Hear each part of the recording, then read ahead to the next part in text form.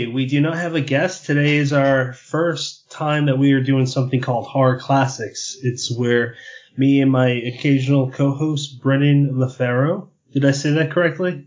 It's actually LaFaro, like Laniro, LaFaro, wherever you are. I'm going to fuck it up. Yeah. Today me and Brennan are going to talk about a book that I think it's hard to say isn't a classic. It's an extreme classic, but this will be the first of hopefully many where him and me try to make it as spoiler free, but it's gonna have spoilers in it. So we're gonna just break that down. But before, just in this one, we're gonna talk a little bit about ourselves. Since this is one of the first episodes, we're gonna talk about him, how he got into reviewing, and anything else that comes up. How long have you been reviewing for? At a guess, I would say probably about 8 months. So the short version is that obviously I'm a big reader, but I kind of started a Twitter, not even really a website at first, but just a Twitter handle to write about what I was reading at the moment.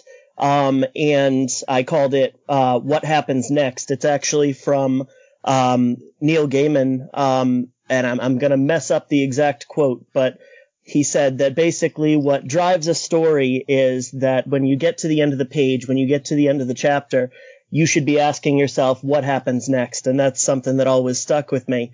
And eventually I kind of abandoned the idea of basically just posting, hey, here's what I'm reading.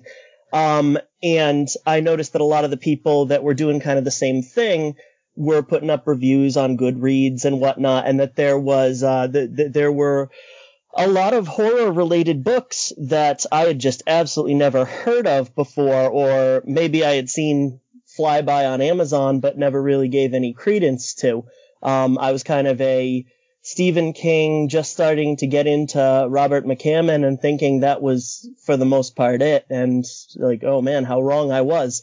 Yeah. And so I started writing reviews, just kind of winging it and trying to figure it out as I go.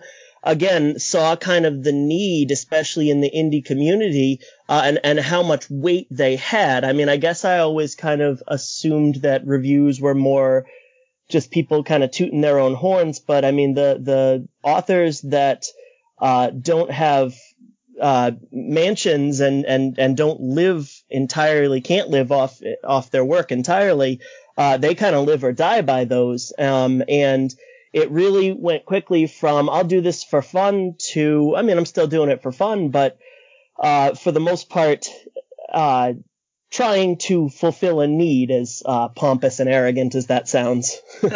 I think we all are. I mean, you're a writer too. I don't know if a lot of people, when this airs at that point, will even know that, because you don't really promote it. I hope you do eventually, but even reviewers, I think, are the same in the sense where, you know, we have a need to express these feelings and emotions and voices in our head, and it's not pompous, I don't think. It's just a way that we have a positive outlet to express, and that's what art is.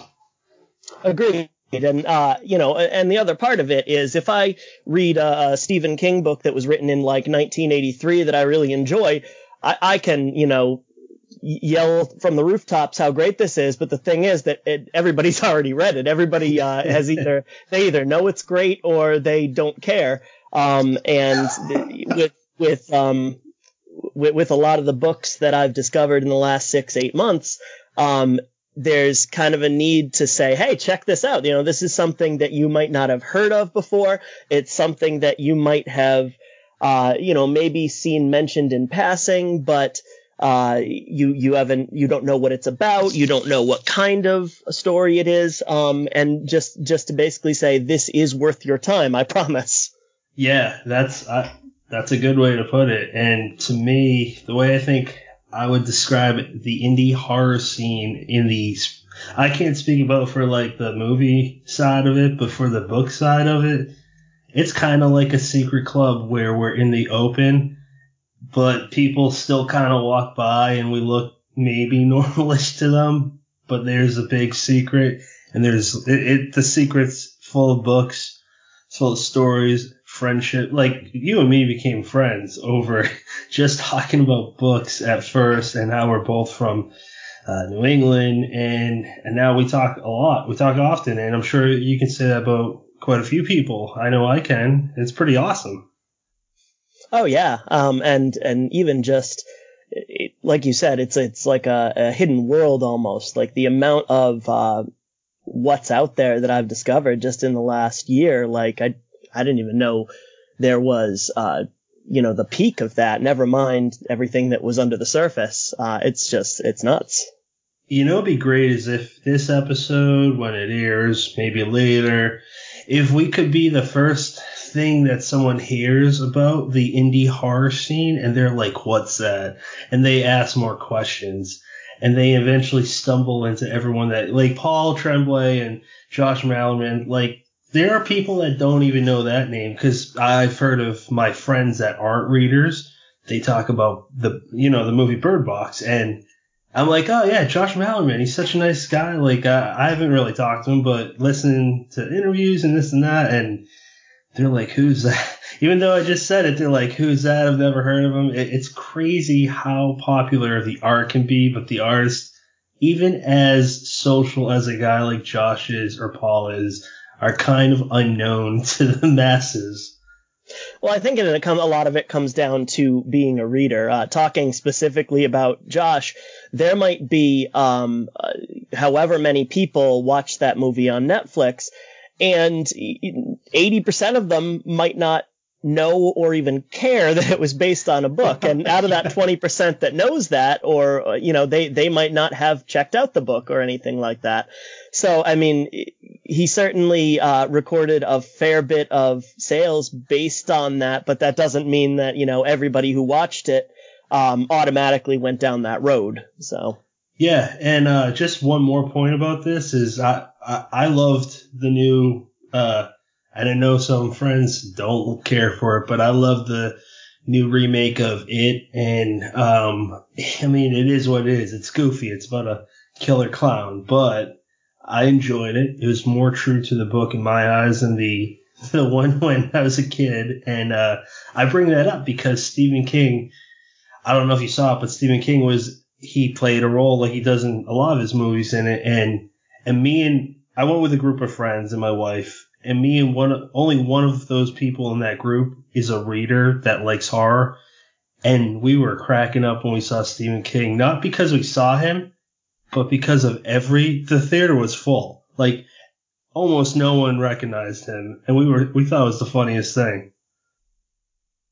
Yeah, and I mean, you had to love, and it was such a throwaway line to the average moviegoer, I think, where he just said, James McAvoy asks him if he'd like a signed copy of the book, and Stephen King says, nah, I didn't like the ending. Just that, yeah. that whole thing about how he has, no idea how to end a book. But, yeah, I thought there were a lot of enjoyable moments in those. Yeah, they were fun. So like you, like I fell out of love with reading throughout high school, and I don't necessarily blame like a teacher, but more so the system, at least that I went through high school on. And I don't know if it's because I went to a Catholic school, but we had specific books that we had to read, and I remember one that just made me go like, what the fuck am I even doing? I can't even finish a page in that book. Was All Quiet on the Western Front. Now, if you love that book, that's fine. But for me, teenage me, I wanted to smash my head into a wall. I bring that up because when I fell back in love with reading, it was first biographies, then history books, and then Stephen King. I didn't really start reading him until I was in my early 20s. And I didn't know about the indie scene until my late 20s.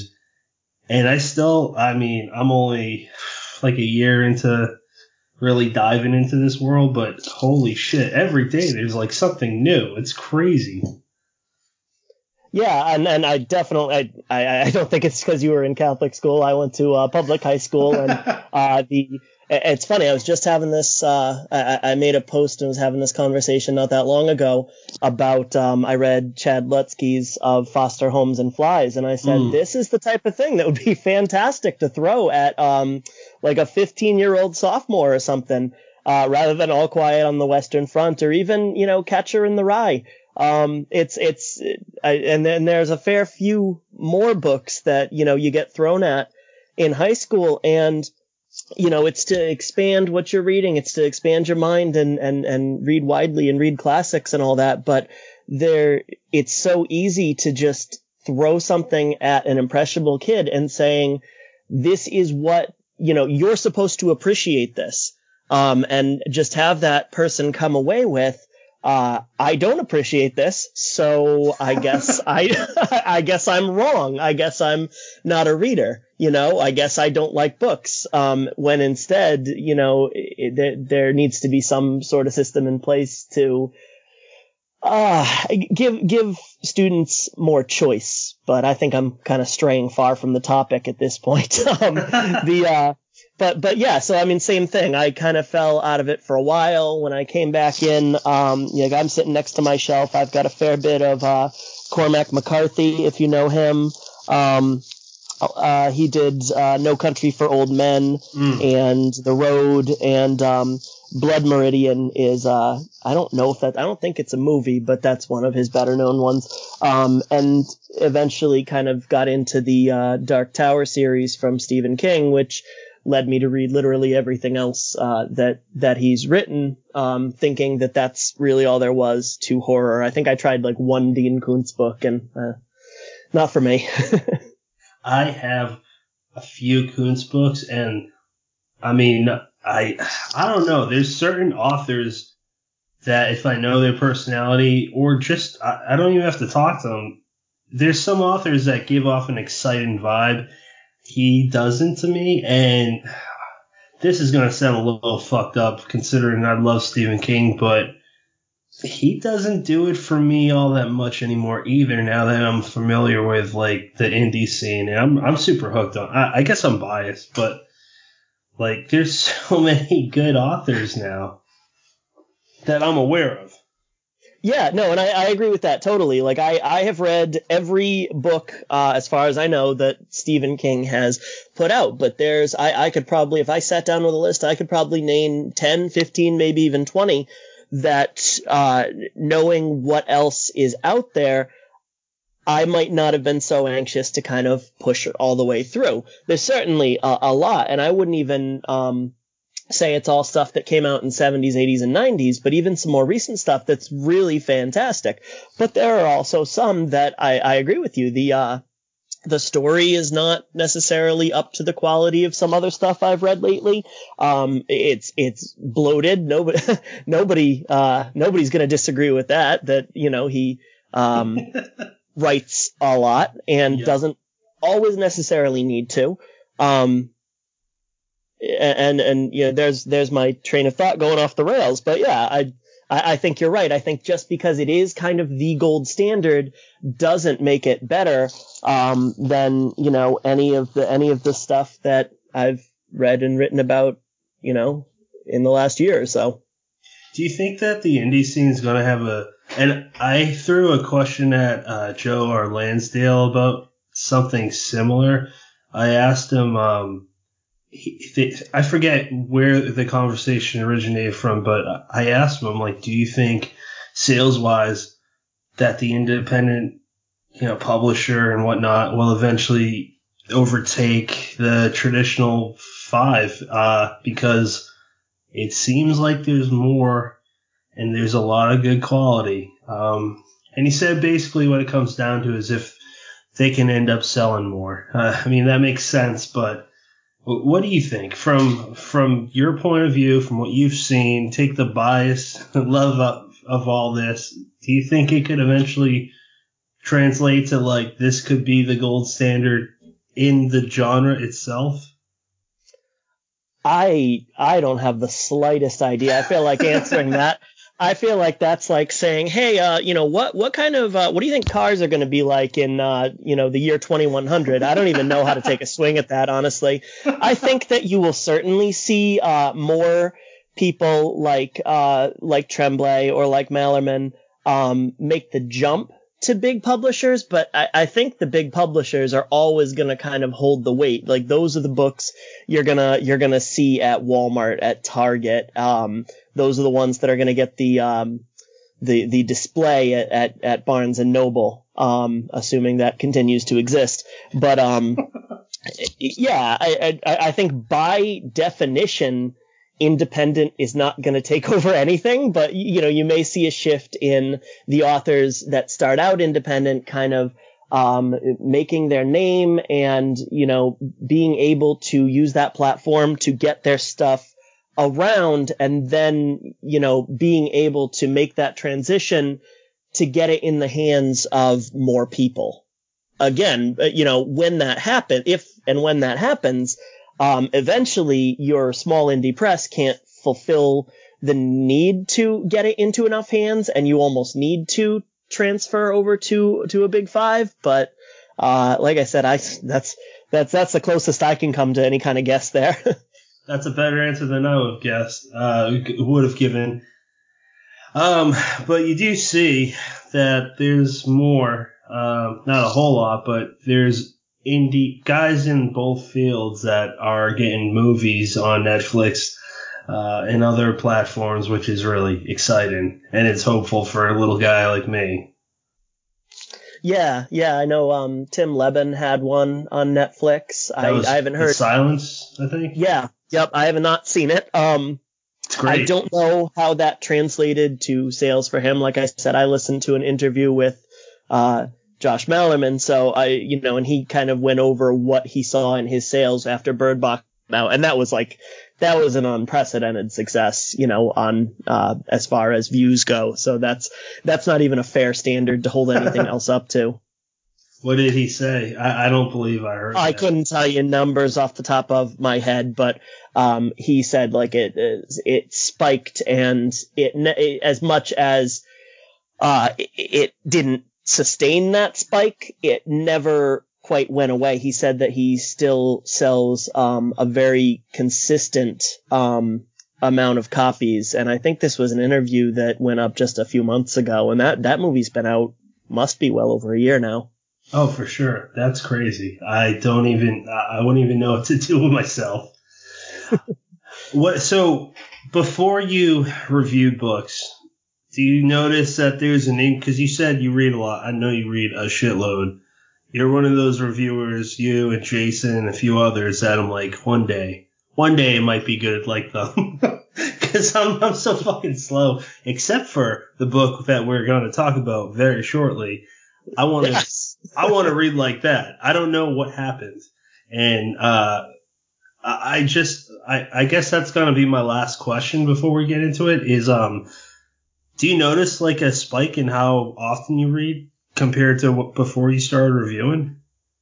Definitely, because as much as, and Mike Clark is such a pristine example of this. Like he can't say enough. Take your time, don't worry about it. Get to it when you get to it. But whenever I accept, a book from somebody who's looking to get it out there, I feel this pressure. I'm like, well, I gotta fly through it. And especially if it's something that's, coming out relatively soon.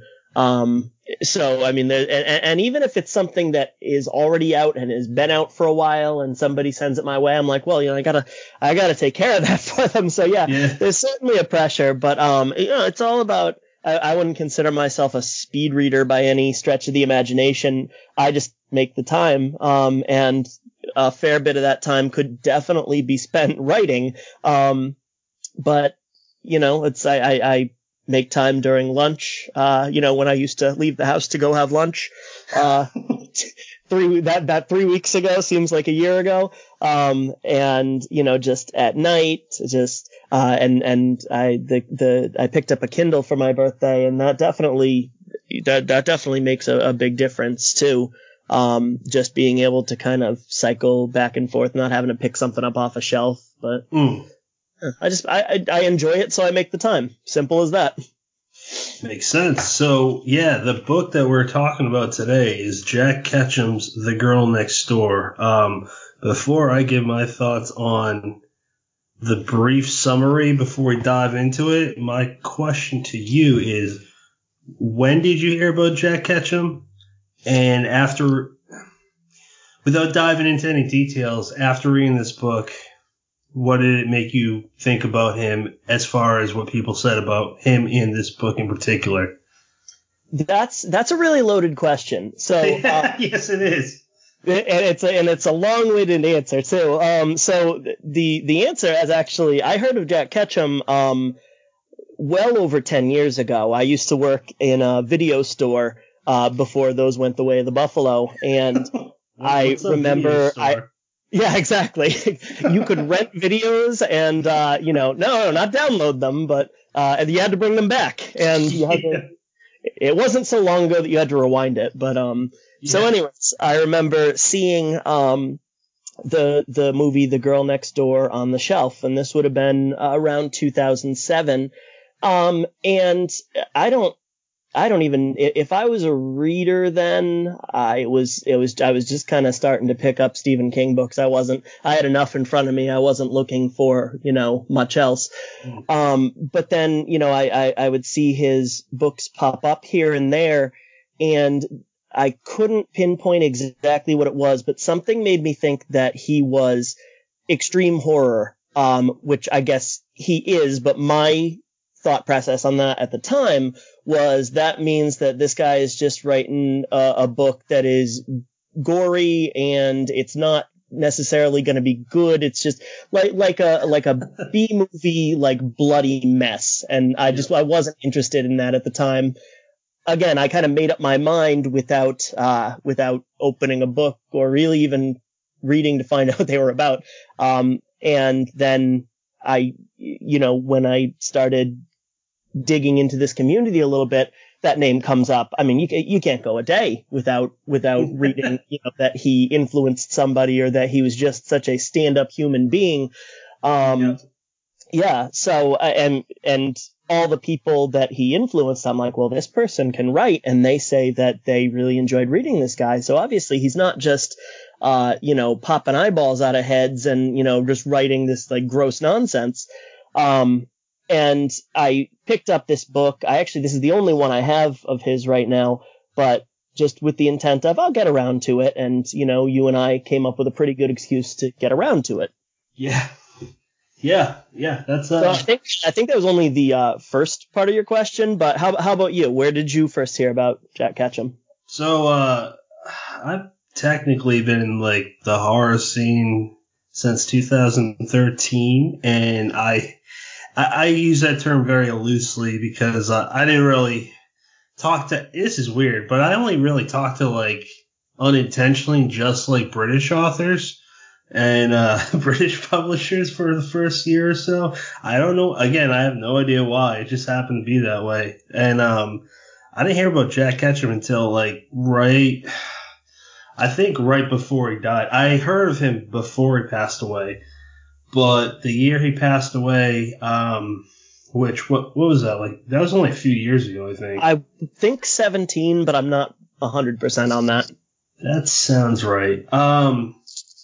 So probably, right before then I heard about him, and then when he passed, like, everyone was talking about him. Stephen King made a tweet about him, and I kind of slowly learned about how he was influential, like you said, and eventually got into Brian Keene's, the horror show with Brian Keene, and he personally knew him. He was friends with him. And the coolest thing that I thought about him was he, was a literary agent, but not just that. He was Philip K. Dick's literary agent. And I'm just thinking like, okay, this guy was the agent for a huge author that had crazy fucked up ideas that I personally love. He influenced all these people that are successful, good authors. And I don't know, I guess I got to read them, but I didn't really want to read extreme horror. And then I was like, maybe I do, because I had the same idea that I was just like trying to gross you out, just not being offensive, but I guess being offensive. And I don't know. You and me talked, and I was like, fuck it. Like, I've never read extreme horror. Jack Ketchum's supposed to be like one of the go-to guys, one of the Yodas, if you will. So, yeah, talking to you about this, because that's how this whole. I hope it's a series. I think it will be a series between you and me doing these. That was it. That was the last thing that made me go for it. I was like, oh, you want to do this? You're like, yeah. I'm like, okay. I went on eBay, bought the book, and then, to talk about a quick point that I said earlier, I said I don't read fast, but this book's, 340 pages? I read it in 10 days. That's insane for me. It's landmark, yeah. I think I've literally never read a book that quick. It takes me like usually. I'm trying to get better at this. Usually it takes me like a month to read 400-page book. But it's just so good. It's pretty fucked up. It's the most fucked up thing I've ever consumed, in art or reality. It's so well written. It cracked open my head as a writer to say, hey, this is how you make words flow incredibly well where you don't even know how fast you're reading. So that's my whole take on it. Yeah, and I mean, like I said, I went into it, and I think the book came out in 1989, so I couldn't speak for anybody who read it, then or even 15 years ago. But I knew kind of what was going to happen just from having heard that it was based on this true crime. Like I said, my wife is a big fan of that stuff. She knew the exact case that this was referencing. So, I mean, I approached it from a direction of, I know exactly, for the most part, not exactly, but I know what's going to happen in this book. Let's see how it's executed. And I think the execution is what makes it work, because there's a way to write this book that makes it into exactly the extreme horror that you and I pictured in our minds when we first heard the name. Oh my God, and just make it grotesque and kind of like a circus sideshow, like, hey, come look at what's happening. But that's not at all the way it goes about. There, in fact, even though, I mean, I wouldn't, 340 pages is not a super short book, especially when we were just talking about Stephen King. 340 pages is is his version of a novella. But, you don't really get the sense, nothing bad happens for like 150 pages. Yeah. It's all building. And I loved the way that it started, in, present day. Let's put that in finger quotes. And basically lets you get to know the narrator, because, he's going to go through some shit. And, because you spend a lot of time with him and because that gets built up, it means something. Yeah. Yeah. And it's going to be a guy that's either alive or, I don't really like this version, but a journal. I mean, they usually are alive when they're talking about their childhood. Mm-hmm. So he's going to be alive.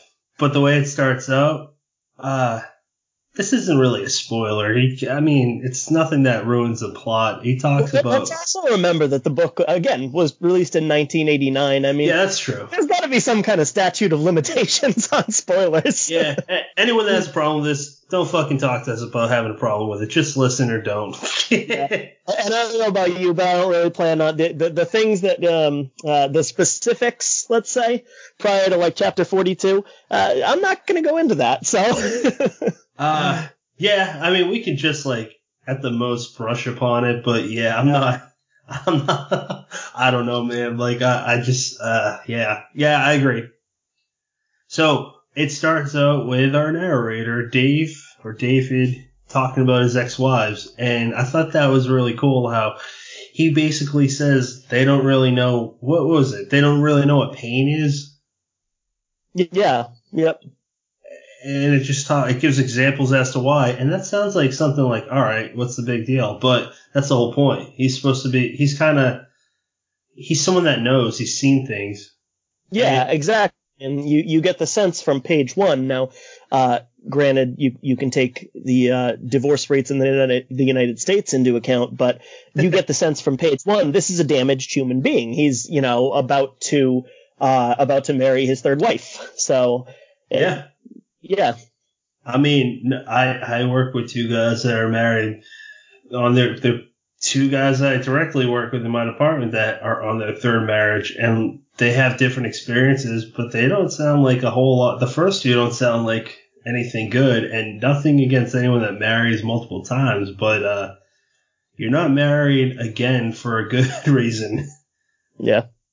So yeah, that does set a precedence, and once they start talking about the childhood, it's kind of even the way he describes like a river and just fish. What was he going after? I forget those. Oh, crawfish. Yep. Just the way he talks about that is just so. I'm like, I want to know more. If I saw that in real life, I don't think I'd really care. But the way he describes it is so interesting. Yeah, and I mean, right from there, like the way that David interacts with Meg down at the creek with the crawfish, like there's such an establishment of innocence there. And again, that's just something that really pays off when the shit hits the fan later. Oh, absolutely. And the way that things happen between David and Meg, you forget things when you're an adult. How old are you? I forget if you're the same age or not. I'm in my mid-30s. I'm 31, so yeah, yep. We're not. So I don't remember a whole lot of stuff when I was, I don't know, how old was he? 14? No, not 9? 12, I think. 12. Okay, so so Meg was 14. Her sister was 9. Oh yeah, he was 12 because she's 2 years older than him. I don't remember a whole lot of stuff when I was that age. All I remember when I was 12 was the first M-rated game I got from Toys R Us with my mom because it was a big deal for me. Turok 2 Seeds of Evil. I just remember you could cut heads off, and I was like, that's awesome. That N64 and playing outside with my friends. That's all I remember from that time. I don't know about you, but I don't remember the feeling that I had, besides being just a vague feeling. I remember happy. Mm-hmm. I don't remember much more, but this guy, and that's the good thing about good coming of age stories, they're very, very specific to pull you back to remember what it's like to be a child. It is, but you also bring up something interesting and a little bit of a detour from the main path, but because it's presented in a flashback told by the narrator, you have the opportunity, and I wouldn't even say that Ketchum was trying to do this, but you have the opportunity to question whether the narrator is 100% reliable or not. And if you think of it in that way, it makes you wonder, did he take part in it more than he's willing to admit? And things like that. Now, my personal opinion is probably not. He seems pretty candid. And just the fact, again, you and I both touched base. We loved, chapter 42. I've got it right in front of me. I'm going to read it verbatim. Cause even though it's not much, this one, it really stuck out to me. Chapter 42 reads, "I'm not going to tell you about this. I refuse to. There are things you know you'll die before telling. Things you know you should have died before ever having seen. I watched and saw." So, I mean, that kind of honesty kind of makes you think he's probably reliable. But, yeah, I agree with you. If it is a little bit unusual that he's remembering, events like that in such great detail. But, yeah, that's fiction. You can't read too much into that. Yeah, you're right, and you just blew my mind. I didn't even think about how he could be questionable as far as the reliability goes. Wow. Well, that's tinfoil hat speculation, but chapter 42, yeah, that was perfect. And in the author notes after the novel, at least in this, so me and you have the same edition, the leisure fiction one from what is it, 2005? Let me see really quick. Yeah, June 2000. Yeah, okay. All right, so in this one, we got 2 short stories at the end. We're not going to talk about them because they're really, I mean, I didn't like them. I didn't think they were great. Brennan didn't read them, which I told him, don't worry about it. But the thing that it also has is the author notes. I don't know if any other edition does, but this one talks about that chapter. And it talks about how he did write the detailed version, but then he edited it and thought that was a better approach to go. And I think it was, because you'll know what we're talking about if you read it or if you're reading it right now and you're close to that part. Well, we did literally say chapter 42, so it's a fair marker. Yeah. I wouldn't want to read that. No, and honestly, and you never know because you have not read it, but yeah, I honestly feel like the wording of that chapter, basically just taking a step back outside the story and being like, you've been witness to some really heinous shit to this point. I'm not even going to tell you what happened next. It makes the stuff that's come before just look tame by comparison almost. I think that's such an effective tool. It's way better than than describing it in detail, because that borderline, even with the character development, that's the exact type of thing that I was trying to avoid when with my narrow definition of extreme horror is I don't want a step-by-step walkthrough of a snuff film. It's kind of that age-old, it's scarier when you don't see the monster, and I can get on board with that 100%. That's true. Tom Savini actually says in behind the scenes, I think it was a documentary, 1990 remake of Ned Living Dead, he talks about how back then that they couldn't get away with this one scene in particular where one of the characters gets on the back of a pickup, shoots a zombie in the head, explodes. They couldn't get away with that, I think, because of legal reasons. But he said it's better this way for that exact reason. So I mean, if you don't take it for what we say, take it for what the master of horror effects says. That you're gonna picture probably something worse than we could create. And I pictured the entire scene, and it was pretty fucked up. Yeah, well, times have changed. You could you can show that on basic cable now. It brings me to a point I wanted to make earlier. This was published first in 1989. How? Yeah, I don't know. Again, I don't really have much to compare it to that was coming out at similar times. I mean, I don't even know what Stephen King had out at that time, or right around that time. It was a couple years before it.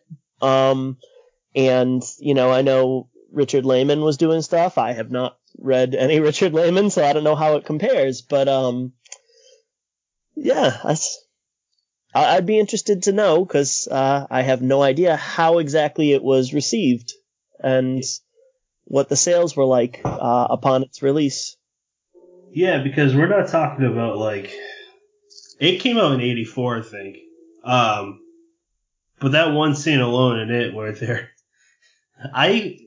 it was me, and I know I'm not the one that made one of the biggest classical current modern horror movies, books. So I'm just saying, if it was me, I would have left out the child circle jerk out. But I think that one scene alone, if you look at comments for that book, the negative ones, they always talk about that. That's the whole book. Yeah. Yep. So I bring that up because and oddly enough, it's again tame compared to some of the stuff you get in here. I'm thinking of a scene right now that isn't that the camera doesn't pan away from, that is more in depth than that one. Yeah. So the girl next door is super extreme. if you want to take a dive into the deep end like we did, that's the one that I would suggest. But I got one book for a sample size, so don't take my word for it, I guess. So I mean, you can jump back in and talk about it if you like, but I'm curious. Let's steer away here for a minute. Would you read another Ketchum book? Oh yeah, I want to read everything he wrote, and I want to write like him. I think he's my new Stephen King. Sorry, I'm not kidding. Like, dude, I love Stephen King. He's a fellow New Englander. I mean that, but I don't know. When you grow up, you start liking different things. I don't like all the stuff I liked when I was a kid. I still have an N64 and an original Nintendo, but I don't know. Jack Ketchum right now to me is he's kind of on a higher shelf than King. Yeah. So I mean, we really had no doubt that this was the one we were going to dive into, least of all because we both had it. That certainly helped. But the other ones that I keep seeing come up, Off Season is one that I feel like I've got to get to. I'm pretty sure that was his first one, and it's a Maine beach town. A people on vacation in a Maine beach town, and they have a run-in with a family of cannibals. And again, it's written in that don't read this if you're not ready for some seriously messed up stuff style.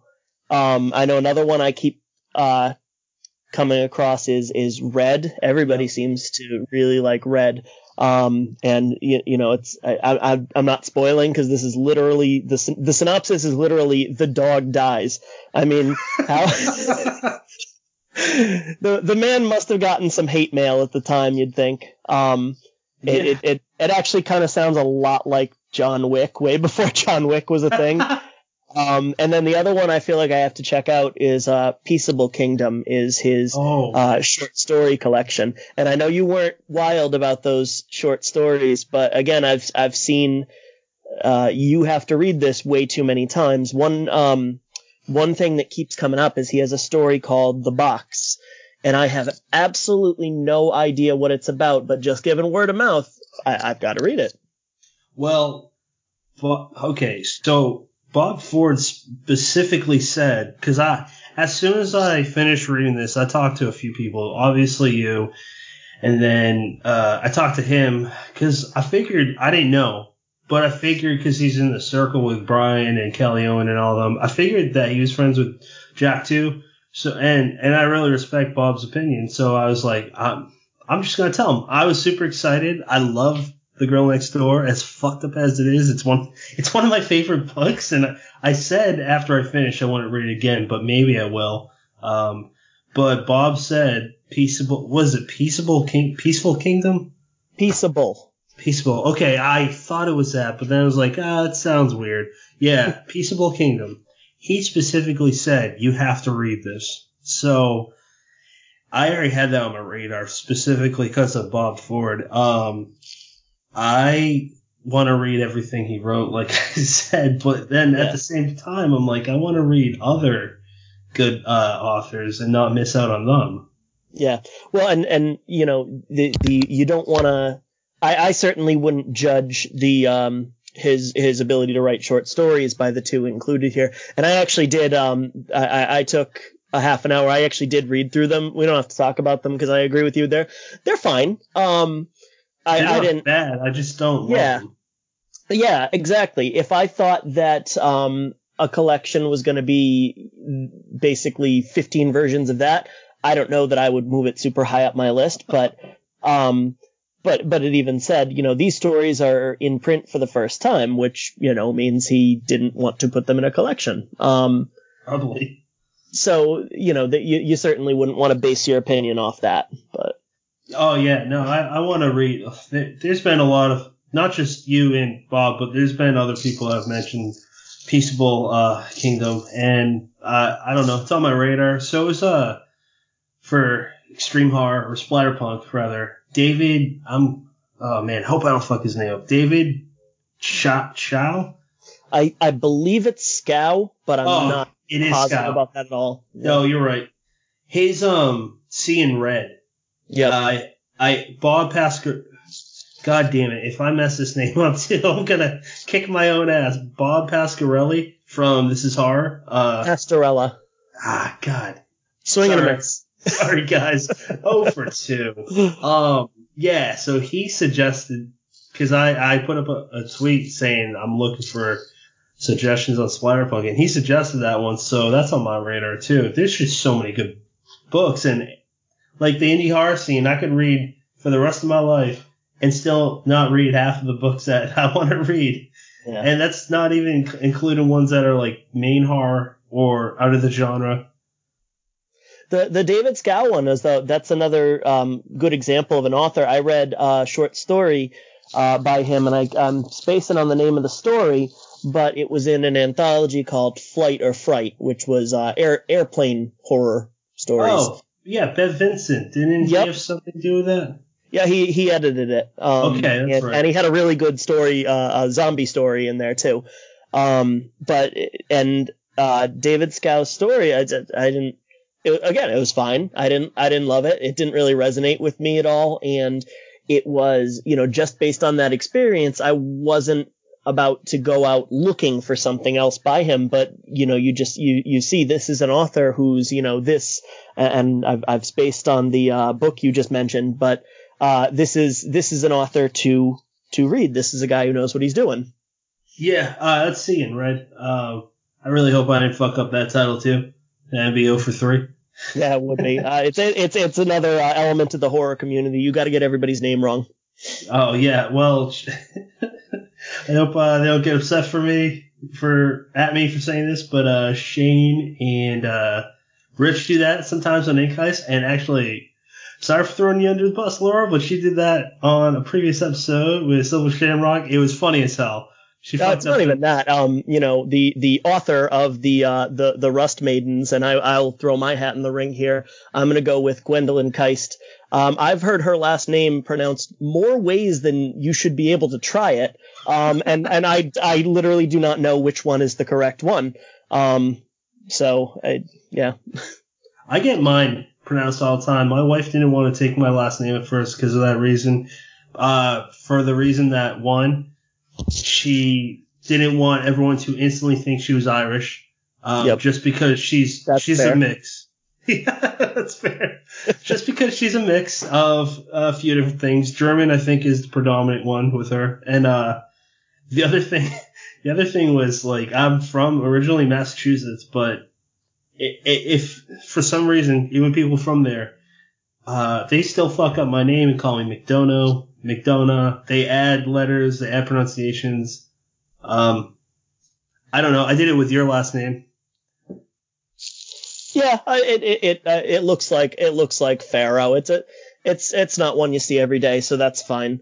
Is it McDonough? Yeah, it's McDonough. Okay. There's a few variations on the name, but I'm pretty sure they're pronounced all the same. So where I live now in South Jersey, the name's very uncommon. I went from a state that is full of my own people, of Irish Americans, and more specifically in the South Boston area, or not South Boston, but the South Shore area. Yep. And there's this one Irish pub. It's called Erie Pub. I think it's I think it's Dorchester. It might be the wrong neighborhood. I don't know. Maybe not, but I went there one time because I used to deliver alcohol for a company, and I asked them, I'm like, hey, my family just had a family party here like 2 weeks ago. Do you remember the McDonoughs? And I'm not even going to impersonate his accent. I'm terrible at it. But he said, son, we have 3 McDonoughs here every day. No, I don't remember your family. That sounds completely right. That sounds very accurate. Yeah, so I went living outside of New England. so I went from that where so the only people that fucked up my name were people that were clearly not American, or they were not from that state, calling me for, like, something, a scam or bills or whatever. I went from that to being in South Jersey, where the only other guy with my last name in this area where I live, I've gotten asked, are you related to Brian McDonough? And I just want to meet this guy and be like, Look, we got to get a DNA test. I don't know if we're related, but let's do it. Go far back enough, you are. Yep. So, you said, I think you said we're in one of the initial like 5 or so episodes, and our listeners are now thrilled because they have a genealogy of both of our last names. Boy, this really devolved quickly. Yeah, that's true. Wow. So sorry, we probably lost everyone. No one gives a fuck about our last names. We specifically advertised this episode as us discussing strictly Jack Ketchum. Kind of lied, I guess. We'll just put it in the notes. Irish genealogy. So back to Jack Ketchum. He is incredible. I wish he was still alive. I would have loved to meet him. He sounded like a general sweetheart. I don't know. He's someone that when I say I want to write like Jack, like thinking about all the books and authors I've read and this book, not the extreme horror content. Like I don't know if it's because I'm my dad now. I don't know if it's because it's just not in me. I don't really want to write a book like this, but I want to write similar to his style because wow, he's fucking good. He's a master. I hear you. I was, the way I would interpret that is not, I want to, take true crime plot lines and add a coming of age element or nothing that specific. But, when I said we got to have, chapter 42, up for reference, I jotted it down on my notes in front of me. And I wrote the last sentence. I watched and saw, and I look, and I've got the hair standing up on my arms. And if I'm you, if I'm me, why not? I want to write a book that has that effect, Yeah. Oh yeah. And why not you? That's how it should be. That's how, if you want to write, just say, why not me? Because why not? No one knew that they were going to be who they are until they became that person. Like Stephen King, he literally lived in a trailer, and now he owns more money than all of us. Combined, son. Yep. So overall, what was your take? You asked me what if I wanted to, if I would.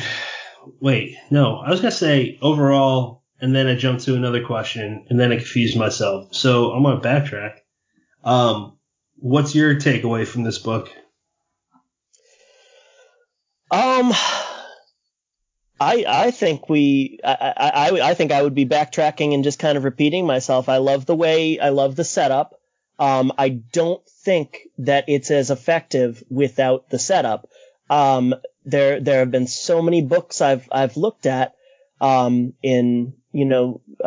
discovering the novella form and, reading a lot more of them anyway, and said this works perfectly at 80 pages, at 110 pages. And I don't think that's true here. I think that you could get in all the meaty parts into 100 and some odd pages, but without the buildup that allows you to give a shit about the character, mainly the main kid, I don't think that you have that success. Yeah, true. So I really think the starting in the present day, looking back, and the other thing I really liked about that present day setting is when it returns to it, it talks about kind of finding information on what happened to all the other neighborhood kids who were involved with, the main elements of the plot of the book. All the other kids who did some much more fucked up shit than our narrator. And, they're in jail, they're dead, they went on. This was just the beginning. Woofer. And yeah, exactly. No, remind me, did you finish True Crime yet? I'm 100 pages in. Okay. All right. Well, then you've read, and this is basically synopsis anyway. I'm not spoiling anything, but it's kind of, there's so much, emphasis on path there, that the decisions that the character in true crime, the decisions that she made are completely dependent on things that have happened before, not just in the runtime of the book, but, things that are intimated or that happen in the first few pages of the book. She makes decisions and she does things that you or I would not. And it's that whole kind of nature versus nurture thing. It's that at some point your path kind of deviates from the norm. And after that, are you a monster? Is it your fault? And is there any coming back from it? And I think that, looking at, when it goes over, here are the other people that did some really, really awful things, and here's where they ended up. It's kind of an interesting reflection on that. Yeah. Those are good points. I'm actually glad that you brought up true crime. I am 42 pages away from finishing it, but I think I've read enough of it to say, I can see why people compare this to The Girl Next Door. It's not as extreme. It doesn't cover as much territory as The Girl Next Door does. It's a good book. It's got parts where I'm just going to say, because this is a new book, so we're definitely not going to spoil this one at all. Yep. I just want to say one scene that I got a pet pig, and I think you already know where I'm going with this. The pig scene. And Samantha Koyesnik does something that we talked about earlier. She describes enough, and then she doesn't describe certain things where it made my gut go, oh, it's not there anymore. It's an empty hole. I just felt so bad for ... And I think a lot of the comparisons between those two books, they're definitely apt, but it's more in the style they're written, that kind of, unflinching style that doesn't always look away. I mean, we spent a fair bit of time talking about when it does look away and how effective that is, but true crime, it shows you everything. And it just kind of, it jumps right in. That's one that works super well in 142 pages or whatever it is. There's no fat on it, and you learn everything that you need to know about what that character's been through within 5 pages. Yeah. Again, you can't necessarily understand the choices that she makes, but you can appreciate that they're not going to be the same as what you do. Well, I haven't lived through that shit, so I don't know what I would do if my upbringing was extremely different. Yeah, because she never had a chance. Nope. No. I had a good childhood. I got a good life right now. But during your childhood or adolescence, that's what's going to make you who you are. I can see why she is the way she is, our protagonist. Her brother kind of don't understand him. He's kind of like a big bulldozer that doesn't express anything besides violence. Yeah. I love the cover. I love what they did with the wraparound cover. For those that don't know what it looks like, definitely Google true crime. It looks like a newspaper. Oh, come on. Everybody's bought that book by now, right? I'm going to go retweet it. Just make sure. Yeah. I hope everyone does. It's a book. It's a book worth reading. It's small. It's a small story, so it's definitely quick read. I haven't read this as fast as I could, but I have a few things going on busy-wise at work, so that's my excuse, because I want to write a little bit, read a little bit, make sure the review platform is consistent, so that's my excuse, but this book can be read at a fairly quick pace. This could probably be read by some people in a day or two. Yeah, and the other thing that it really shares with The Girl Next Door is just, I mean, the horror aspect of it comes from just how plausible it is. I mean, The Girl Next Door is basically it just stuff gets out of control. It's not, like the villain of the piece, which you could make an argument for several characters, but I'd go with Ruth. Would you agree with that? Yes, I was waiting till you. Yeah, I want to talk about her later too. Yeah, and I mean, she is not a mustache twirling villain in any way, shape, or form. She is, she starts the book as a reasonable human being that the kids in the neighborhood kind of see as more of less of an authority figure and more of, the cool parent. And you just watch stuff devolve. You watch, you just watch things kind of tiptoe over the line and then spiral out of control from there. It's certainly not, there's no like whiplash on it per se. You don't go from everything's fine, oh my God, what am I reading? You get there slowly, and that's the plausibility of it. It's like, oh shit, like this could happen. I really hope it doesn't, but well, it did, that's the whole genesis of it. But, and I think true crime is absolutely in that same vein as, this could happen. It's very plausible.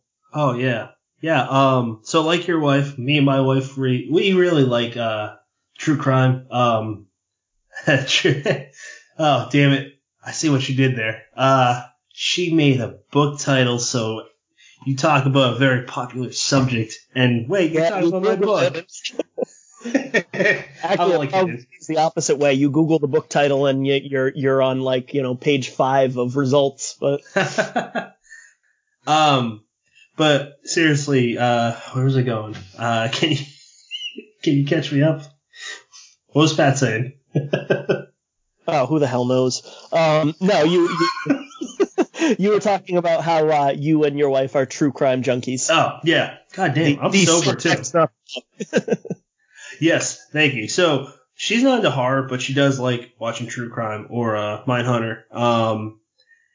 And it's true. I mean, and she's a social worker, so like I've learned a lot about people with different levels of mental. I don't even know what the right phrasing is, so I apologize if I get this wrong. Mental handicap, mental disability. It's not always just like you're genetically born a certain way. I mean, it seems from what I've heard that a lot of it has to do with a traumatic situation, usually from the age of being a child to your early teens or your teens. I don't know how that. Oh yeah, that has to do with true crime. Okay, got it. That again, I'm sober. What is my problem? I am not keeping a straight mind. It's very likely that something like this has happened and is happening right now. True crime with the protagonist and her big brother. It's scary. Why I brought up me and my wife watching true crime stories is because almost everyone looks like a normal person, and they all have not all of them, but some of them you can go, what would I do in that situation? I don't know what I'd do in this situation with her. I mean, it says on the book, so it says on the synopsis, so it's not like I'm spoiling anything. She and her brother go on a killing spree, but the way it's done is pretty interesting. And the way that I see a really interesting connection from this to The Girl Next Door that you haven't mentioned yet is Alice. Mm-hmm. I'm not going to go into any detail about that. I kind of wish that was explored a little bit more, but it's not my story to write or tell. Yeah, and I don't disagree. I would love to know more, but I think that as far as the pacing of that novel or novella is concerned, I understand why that choice was made. To just let's keep going, because it is breakneck. I mean, I read that book in 2 days. I believe it. Yeah, and I think the only reason I didn't read it in one is because I hit a point at around page 75 or so, and I said, holy shit, I gotta put this thing down for a minute. I gotta mentally recover. I'm always interested because I bring my books to work, and I haven't had. There's readers at my work. One of the guys, and they're my age. One of the guys, when I put The Girl Next Door, when I was done with it, and I had True Crime in my hand, he goes, "Oh, you finished that last one?" I go, "Yep." And he said, "Oh, how was it?" And I thought about it, I'm like, I can tell these guys I'm not going to get written up or nothing if I talk about it, but I'm like, I decided to go the route of vague, and I said, it was the most fucked up thing I've ever read, but oh my god, it's so good. And I got True Crime in my hand, and it's more descriptive or visually descriptive or enticing than The Girl Next Door's cover. And a part of me wonders what my boss would say if he saw it, because it's just a picture of a girl that's dead floating in the water. I think she is. She's floating, isn't she? It looks that way. Okay, yeah, so I'm from memory rather than visuals, but yeah. I'm just curious what like the non-reader or because there's so many people that are into serial killers. They're all over the place on Netflix, from merchandise. So I don't think it's that weird now, but still, I don't think I'd want to describe this to the average non-book reader. Yeah, and you know, you could. There's such a surge in true crime fans nowadays that maybe it's not so weird it's almost more weird to read a book that's made up where that stuff happens than read a book where that stuff actually happened, and to me that's a little messed up. Yeah, I don't know about real true crime. Yeah, because that's like, that's someone's mom or son or. Well, and that's, I don't get it. I mean, like, my wife will read a book or watch a documentary about, some guy breaking into windows at night to murder an entire family, and for some reason she finds that less frightening than a book about ghosts. That's beyond me. I don't. Oh, I'm right there with you. Up until and you know what? No, not. I'm correcting myself before I make my point. I was gonna say up until I read The Girl Next Door. Whenever I see the question, what's the scariest book you read? I wouldn't call it scary. It's just fucked up. But, for me, it's Red Dragon. And have you read that? I have. It's been a while, but I have. So I'm obsessed with the trilogy. In my head, I remember there being a prequel, but I'm like, that doesn't exist because it's so bad. I know the movie was bad. I know I read the novel, but I don't remember anything about it. I don't remember whether the novel was bad. Just a quick, brief description. It's about Hannibal Lecter growing up. How he killed a bunch of guys that ate his sister, soldiers. It was one of those books where, at least in my opinion, I was like, why did you bother making that? It just didn't add to the lore of Hannibal Lecter. I don't know where I was going with this point. Red Dragon. I thought that Francis Dollarhide, he's just so creepy. He creeped me out to the point where I pictured this one scene in my head, and it describes when the FBI agent Will Graham is trying to figure out like where he was and what he was doing and whatnot. That he finds evidence of him on this tree, and across from that tree, or in this little patch of trees, is the victim's house. So he was watching them, and he was pretty much figuring out how he could break in. That creeps me out so much, because that could be anywhere, that could be anyone. I believe in, I don't want to say I believe in ghosts, but I believe in energy. Energy's everywhere. I don't know how else to describe it. Yeah, serial killers are so much more scarier because, or murderers or whatever, because they could be anyone. Yeah. Yep. Yeah, and it's just that the ideal behind fictionalized account versus here's something that actually happened, and could happen to you when you go to bed tonight. So, I don't know. I find that shit terrifying. So.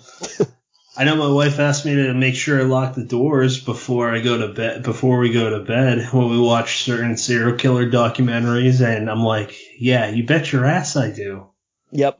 I double check that all the time. So, true crime. Real quick point I wanted to make. I hope that she makes another book, soon, because I'm almost done with this. I don't think it'll be that quick. You only got 40 pages. What's that going to take you? 3 weeks? Yeah, something like that. Maybe a year. The last point I wanted to make about The Girl Next Door. I liked how it ended. I liked what happened with the antagonist, Ruth. Mm-hmm. It was perfect. I thought that I didn't think that would happen, because leading up to it, you're like, oh, what the fuck? This would happen in real life, you know? But what happened was awesome. I was pretty much jumping on my seat cheering. And then the epilogue, how you described, how he talks about all the accounts. I loved it. I thought it was, I try to reserve this word for the books that deserve it the most, but I thought this book was perfect in pace, in length, in tone, in character development. Yeah, I'm glad you brought the ending up, because that definitely stuck out to me too. There's a book I read not that long ago, and I'm not gonna name it because I don't want to sound like I'm dragging it, but it was a fantastic book, very very grim, very just messed up and dark, and then it just swung around and gave you this like saccharine sweet happy ending, and it was still good. I really liked it, but it didn't fit. And this poorly executed, the ending the part you're talking about could have gone in that direction, but I really felt like it worked. I felt like it fit the tone established. It wasn't like 320 pages of just trudging through the mud, and then everything's all smiles and rainbows. But it pulled off a nice little surprise at the ending there. Oh, yeah. Have you seen Gone Baby Gone? I have, yeah. I love that movie. Up until the end. Well, that's the one where Morgan Freeman plays the cop, right? And, are you kidding me? I love the ending. I love how, I love how it's, you're thinking about it and you're talking about it after the credits roll, because there's no right answer. And I totally interrupted you, so I'm gonna let you finish your thought, but, no, that's fine. That's where Casey Affleck's the main character, right? Yep. The reason I didn't like that is because I'm not saying it's a bad ending. I didn't like it because I don't like seeing kids in bad situations. And you know what? Spoiler alert on this film. That's another 07 I worked at the video store when it came out release, so I think you're okay spoiling that. Also, nobody came here to nobody said, "Oh, I came here to listen to a spoiler-free review of Gone Baby Gone, starring Ben Affleck or directed by Ben Affleck." That's true. You know what? Fuck it. He's got enough people that's seen it. So basically, long story short, Casey Affleck ends up kind of saving this girl from her. What is she? A crackhead? The mom? Yeah. Yeah. So saves this kid, whatever, and then finds out that the kid's with this cop that's close to retiring, played by Morgan Freeman. Ends up ratting him out. Morgan Freeman goes to prison, and the kid's back with the mom. And it shows him going to the mom, checking in, and she hasn't changed. And the reason why I didn't like it is because, like, fuck that mom. Oh, absolutely no. Okay, I'll clarify. I didn't like the ending because I'm like, okay, everybody's back, everybody's where I want them to be. Fantastic.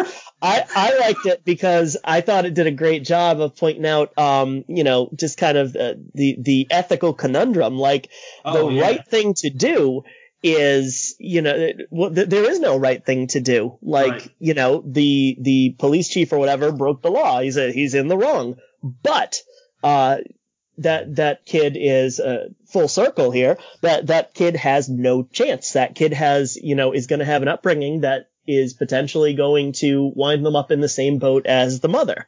Yeah. So, but yeah, no, I thought that was great for that. I'm not disagreeing with that. And you know what? I don't know if this is going to stir shit or whatever, but I'm also a firm believer in that blood does not make family. And I thought that the little girl with Morgan Freeman, that was family. Her mom was just, I know people like her mom, and don't know if this is an excuse, but my blood is super Irish, man, and it just gets boiled to no end when little kids aren't getting treated right. Yeah, and I mean, there's that whole, the detective that is helping, Morgan Freeman kind of, he goes on that big tirade about how, if you hurt a kid, you're on the wrong side, and that essentially his view of the, ethics in that situation is the hell with the law. I'm going to do what I have to do to, help a kid out, even if the legal code doesn't necessarily agree with it. Yeah. I think we're done talking. And by the way, the whole part we were just talking about with the ending of The Girl Next Door totally ties into that standpoint. It does, and I'm surprised. Legally, it's questionable, but ethically, make your own decision. I'm happy. I think ethically it's the right thing to do because, no, I can't answer that. I'll end up ruining it. I know it came out in 89, but still, like you and I read it for the first time in 2020, so I don't want to ruin it for anyone. And that's I like to think we did an okay, spoiler, not spoiler free, but spoiler light. Yeah, so I think that should be like, that's my goal with this whole horror classics thing is, yes, they are older books, but I want to not break down the books, because if we break them down, it's like, what's the fucking point in reading it? But if we kind of do what we just did, I mean, maybe someone's like, no, fuck you, you're wrong. I don't want to read it now. I think that if we kind of just talk about why we felt the way we do with certain scenes without going into detail, hopefully we entice a new Jack Ketchum fan. Because I'm Team Ketchum. Like, I want every book he has on my shelf. And my kind of final thoughts, I'd wrap it up with this is, if you're I'd say one of the biggest names that is in the indie horror community right now is Jonathan Janz. Would you agree with that? Oh, yeah. He's okay. So I'm not saying like who's the top dog, but I'll say who one of them is. It's Brian Keene. Yep. Brian Keene has said nothing but great things, but about Jonathan Janz. One of them, and I'm paraphrasing, one of them was basically that Janz is like him. Shit, I thought I had another name on my head, top of my head. He said that Janz is one of the leaders in the new next generation, and I agree with it. Yep, and I mean, Brian Keene's a good one to bring into that.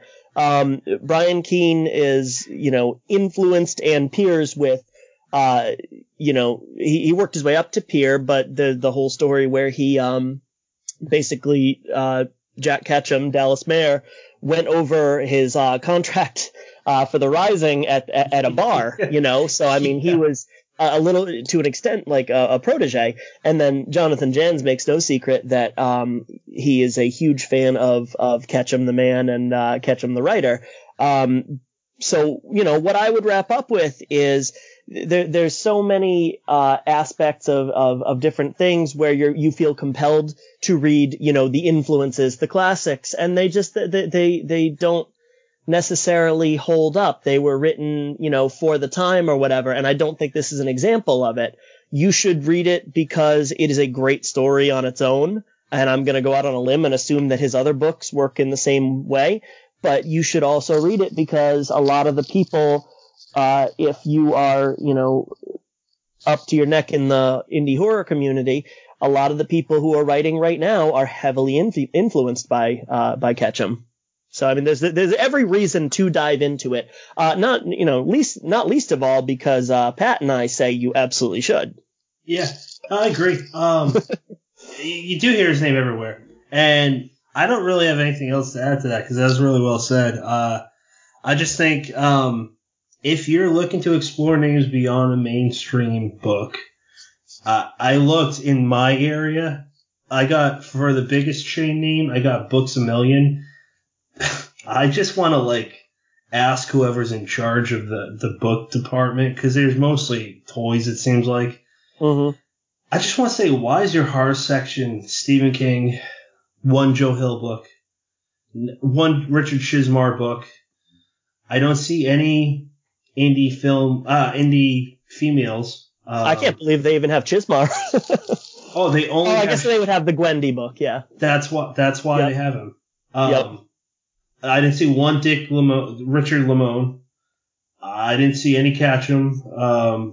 I didn't see any Joe R. Lansdale. I saw Anne Rice. Anne Rice was the only female. Her and Carolyn Kepnes. But the only reason her name was there, book was there, was because of you. And even expanding that to Barnes and Noble is you can find generally those names, and you can find Mallerman and Tremblay too. I was recently really excited. I went to a store about a half an hour away from here that I'd never been to. It's actually owned by the Jeff Kinney, the guy who runs who wrote the Wimpy Kid books. No kidding. And it wasn't labeled horror, but it had a 3-shelf section, and there were people there that I didn't expect to see. There were Flame Tree books there, and I hadn't seen any of those before. It was Snowball, and I can't think of the author's name, but one that just came out. Greg, Bastianelli, maybe? Yeah, something like that. There was Victor Laval. And I'm blanking on the rest, but there were a fair few names that I don't think I've ever seen in a bookstore. Christopher Golden was well represented there. That's awesome. Chris he's a great guy. I've only talked to him a little bit, but he's so friendly. That's something I love about this too. I talked to him, Jonathan Mayberry, did me the honor of allowing me to interview him and specifically talk about the latest Weird Tales issue. That I couldn't believe it. I was like, what? Him, Brian Keene talks to us sometimes. I mean, we've talked to him some. I don't know if you actually. I don't want to speak for you. I've talked to him a few times specifically about review platform. Because of him, I got hooked up with Mary San Giovanni to have an article for us, as well as Summer Cannon. And they're awesome. There's so many amazing people in this. Jonathan Jans, going back to him, is the sweetest person you could talk to. Yeah, he's very so much of Twitter is negative right now, but he is the most optimistic, positive person. And I said something to that degree a few days ago, and he commented something like, "No, man, you rock. You're the real hero."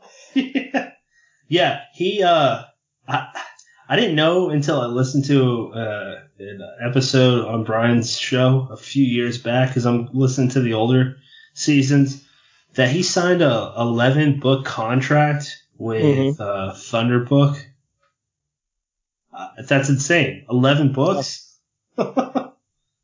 I don't know. I told him, I messaged him. I was like, hey, so I just found this out. I think that's amazing, and you're super inspirational.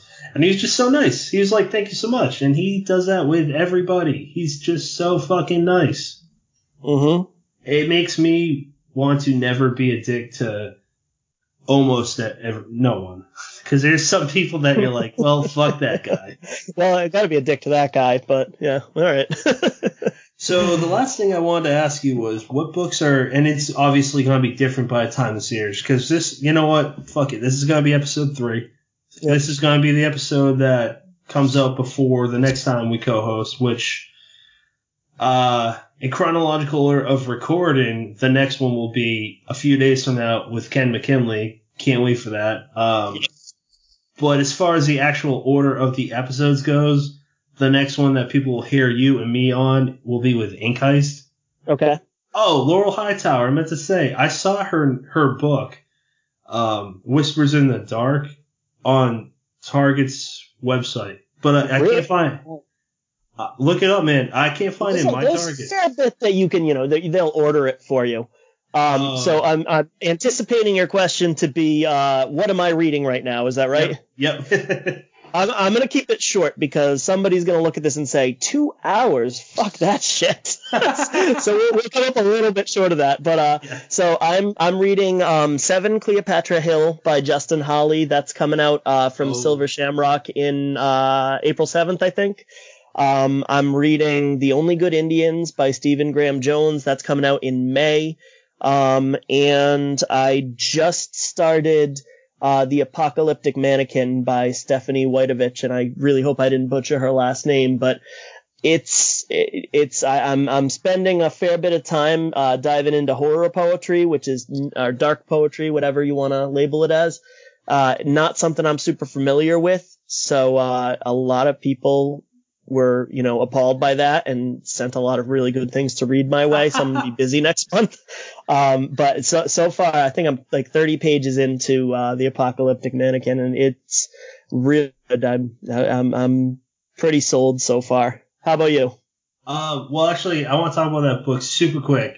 The Stephanie's book, I read it. I think it's great. Please don't yell at me, people. But I'm not a huge. I don't read poetry a lot. I don't seek it, but okay. If you don't read it a lot, they'll send a ton to you. That'd be cool. I'd be down for that, as long as it's a physical copy. Stephanie's was digital. It was an ARC. I'm okay with ARC sometimes. Not to sound like a fucking snob, but that's just what I prefer. But so real quick about her book it's awesome. The whole thing's great. She's got so many good poems in it. Like there's no fillers in my opinion. And the cool thing, as long as it's not canceled, because who the hell knows at this point, in October when we go to the Merrimack Book Festival, Valley Festival, hosted by Christopher Golden, who by the way will be there, I believe. I think he will be. I don't know why I wouldn't. Yeah. Sorry, I don't want to misspeak for him. He might not be there. I don't know. I never confirmed that with him. But Stephanie's gonna be there. Todd Kieslin's gonna be there. Michael Clark's gonna be there. And then we get to see a few other friends like Steve Gomsey and George. I don't know his last name, but they're both that's another good thing about the indie horror scene. You get to be friends with publishers, editors, authors, fans in general, reviewers. That's it. That's all I got. I love it. I love the indie scene. Oh yeah, your question. What am I reading right now? True crime. We got that one. I promise you, I am not stoned or drunk. This is just my ADD brain working in full gear right now. I'm almost done with true crime. It's great. I would recommend it to anyone. After that, I'm going to start Michael Clark's book 1 of The Patience of a Dead Man. I can't fucking wait. You are in for a treat with that. I'm looking to with him. He just announced that he finished up book 3. I don't know if it'll be out by the time this airs, but it'll at least be announced, and we'll be waiting for it. And I'm looking forward to jumping into Dead Woman Scorned with my Mildred bookmark when I have a second. Yeah, that'll be exciting. That guy, oh God, I can't wait. You and me are gonna talk to him So now that I think about it, you and me are gonna be in 3 episodes for the initial launch. Mm-hmm. That's awesome. I love it. So Michael's first book, then I'm going to jump to Devil's Creek so I can read that so we can talk to Todd. I can't wait. Dude, I'm looking at my pile. Like I have. It's so exciting, right? How can you make a decision? I don't know. I want to read both at the same time. I got like 30 books on my desk, and I was like, you know what? The only way this is going to work is if I have an immediate pile and like a to be read pile. Yeah. So on that, I got those 2 books. I got book 2, Michael's Scorned. What's he calling it? The Patience Dead of a Woman Scorned. Dead Woman Scorned is book 2. Okay, yeah, and I'm cheating because I'm looking at it right now. So I got 2 others. Ramsey Campbell's The Wise Friend, and this one that really piqued my interest. It's called Stoker's Wild by Stephen Hopstaken. I think I fucked that last name up. Hopstaken. Yeah, I know exactly the book you're talking about, but I have no idea. I have not read that one. I do not even have it. And but Melissa. It's Time Tree, so it's going to be. Oh, yeah. It's going to be a winner. Absolutely. And Melissa Prussy. Oh, God, I really hope. I'm just butchering names. Yeah. I need them to fax me how you pronounce their last name, please. Yep. So I'm going to read just a few real quick. I got a slew of Silver Shamrock books on my to be read pile. I got 2 of Brian Kirk's books. But what pertains to this specific let's call it a series. Brian Keene School. I think that should be the next book I think we read. Yeah, I think we're gonna do that one next, and then we talked about Richard Lehman, maybe McCammon down the line, and hell yeah, let's play the rest of it by ear. Okay. All right. Yeah, I think. Wow, we've talked for an hour and a half already. I think we've probably covered everything that we can. I can't imagine we missed anything. Yeah, you know what? Fuck it. If we missed anything, oh well. Yep. I've had a lot of fun. I hope that at least one person listened through this whole thing. If not, be exactly one. You know what? I'll chalk it up as a successful podcast if one person says they're a fan. We have to steal Shane Keen's all 3 of our listeners. No, I want to be better than them by one person. Oh, all 4 of our listeners right now.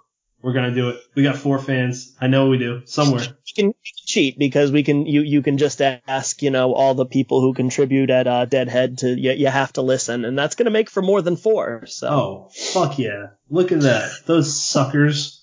I don't know, but they got a team, don't they? Inkheist? I thought they had a few people. Yeah, maybe 3. They got 3. Yeah, Laurel's the 3rd. Yep. All right, man. Well, I had a great time talking to you. I truly love this, and I look towards talking to you in a few days when we talk to Ken McKinley. But when that episode actually comes out, I think it's probably going to be mid-June. Yep. That's what I don't see why it wouldn't be. Sounds about right. All right. Well, hey, you have a good day. Likewise. And thank you for listening, all 4 people. Have a good one. Bye-bye. Bye. We are in your mind. We are all around. You are now leaving Deadhead Space.